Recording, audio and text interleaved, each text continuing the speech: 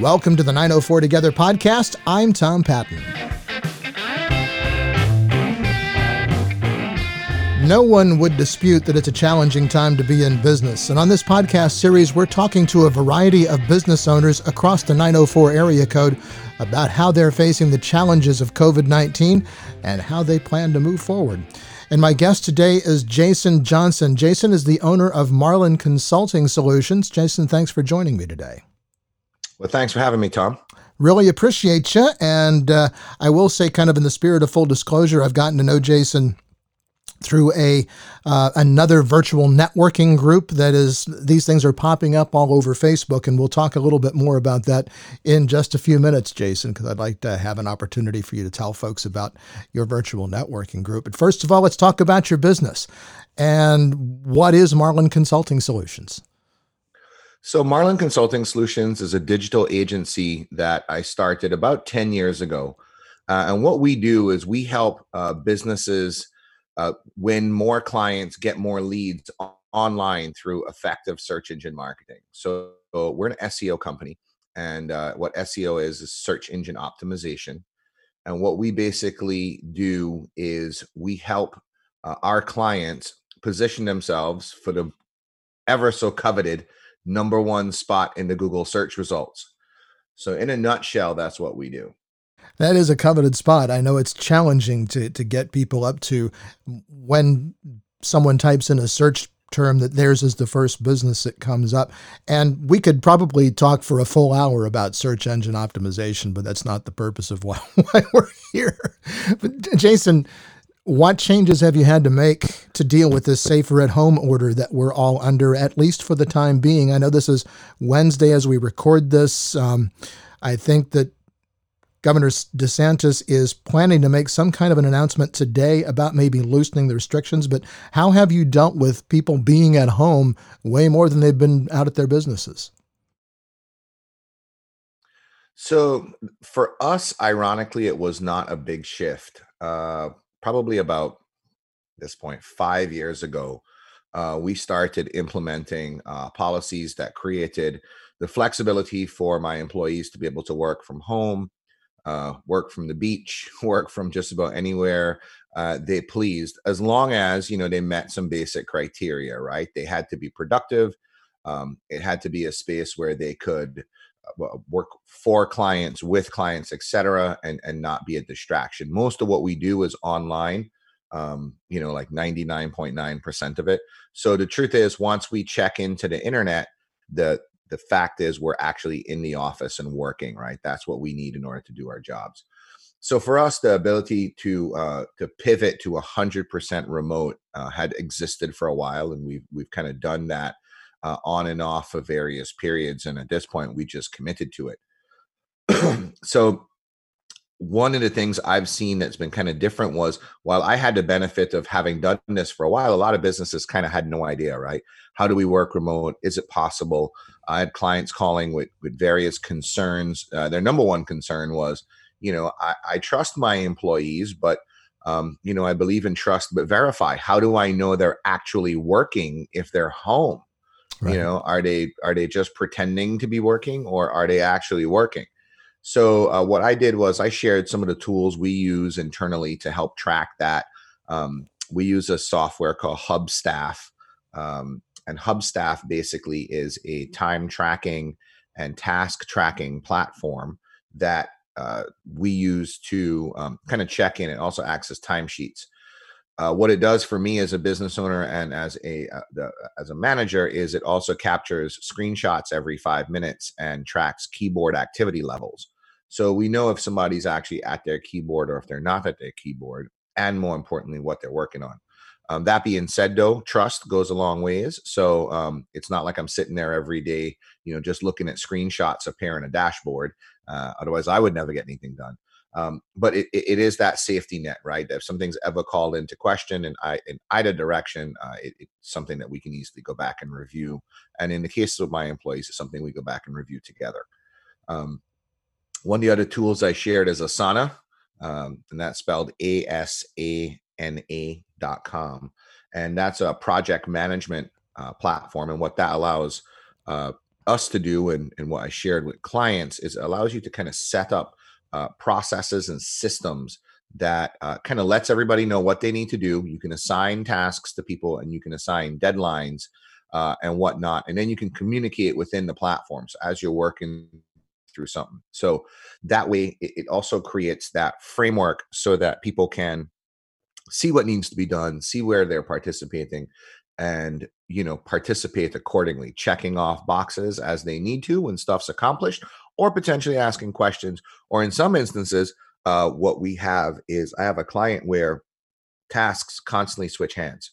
They're moving Right. from one side of the virtual room to the next as work's getting done. So this allows their team to jump in and do their part, and then hand it back over and say, hey, team member, you need to jump in, finish your piece. So that part goes back and forth.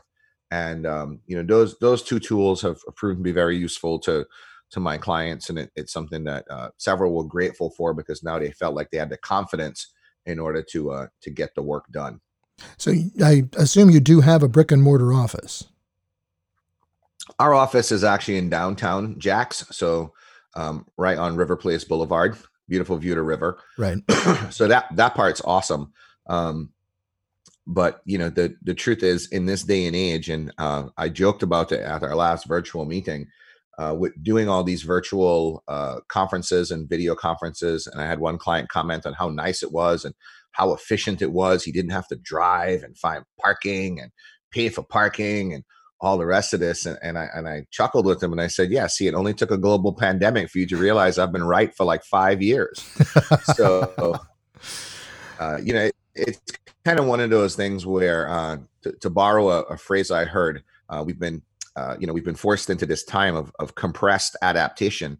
And I think there's some things people are really digging about it. When you talk to your clients, what are their primary concerns about this entire pandemic? So it really varies, and I think it varies based on which hat my client's wearing at the time, right? If it's a management hat, we kind of talked about that briefly. Concerns about employee productivity, concerns about management oversight. That was one hat. The other hat was organization and systemization of their processes, where in one example, somebody had a whiteboard they used to work off of, right? But if nobody's in the office and nobody can see the whiteboard, Yeah. it's all kind of changed. So what's an effective way that I can create a whiteboard everybody can work off of? And a great tool for that, if anybody's looking for one, is called Trello. Trello is a fantastic tool for those kind of things. But so that was one part. And then the other part too is, how do I gain more business? Clients aren't driving around. Clients aren't showing up at my shop. What can I do to drive more business? In the cases of clients to our restaurants, they had to update their menu and make some changes. They had to pivot from dine-in to takeout and curbside only. But then they also had to notify their clients of how to do business with them, right?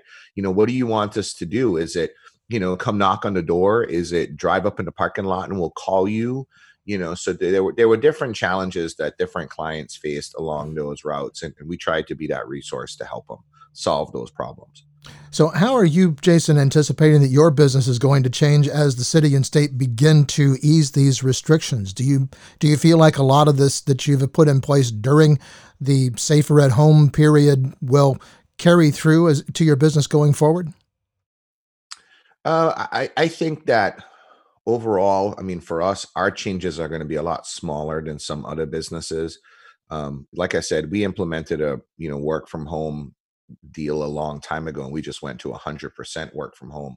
So overall, the productivity hasn't dropped off. It's been a great experiment in terms of being able to kind of dive in and dial into what 100% remote looks like, and that part's fine. I still see the value of a brick and mortar um, location, so that won't change.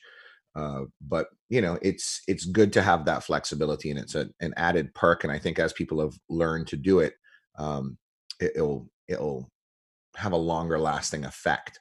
As far as business goes, I think it's a matter of coming through this and removing some uncertainty, and then at that point, I expect we'll see an increase in business simply because people have been forced to pay more attention to their online presence.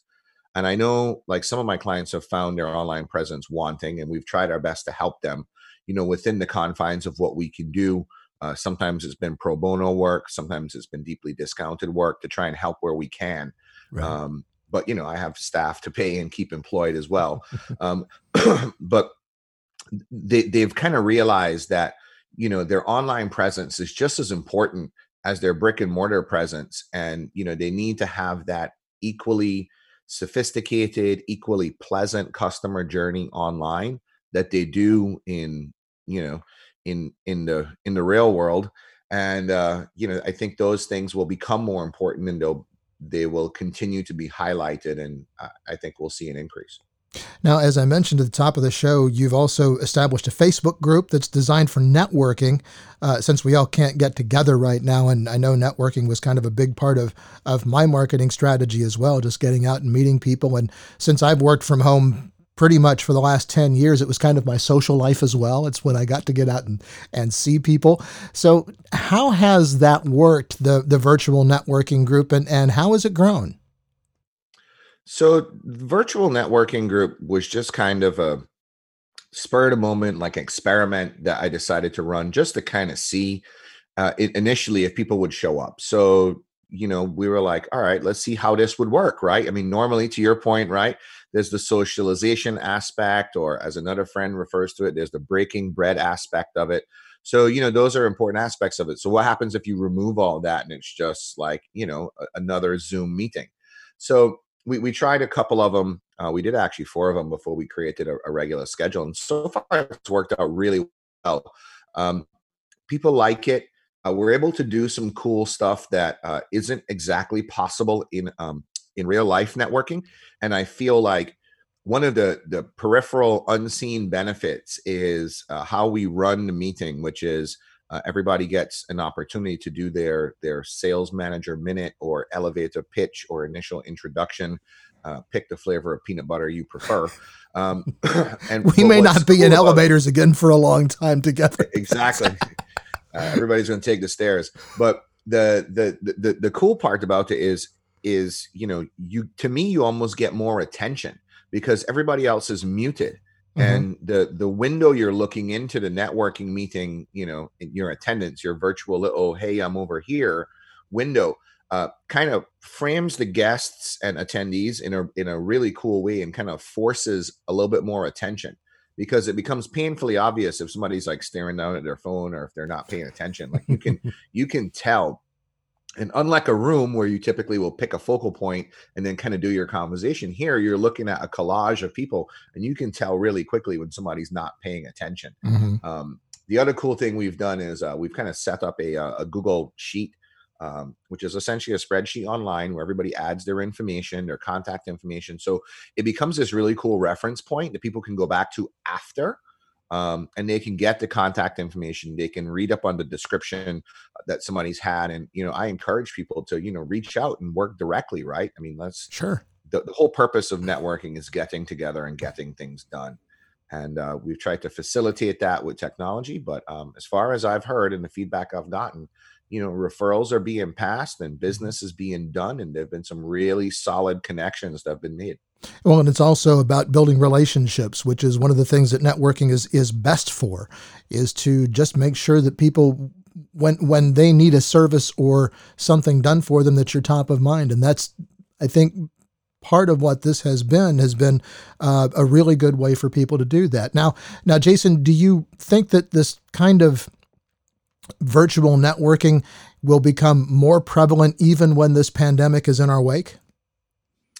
I don't know about more prevalent. That's a tough call.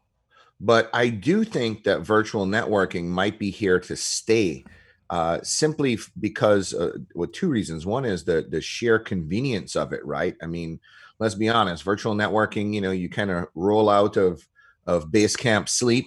You commute your way to the coffee machine, and hopefully, if there's no accidents between the coffee machine and your digital workspace, you'll be fine. And Action News Jax doesn't really report on those accidents because they're usually not bad, and to the best of my knowledge.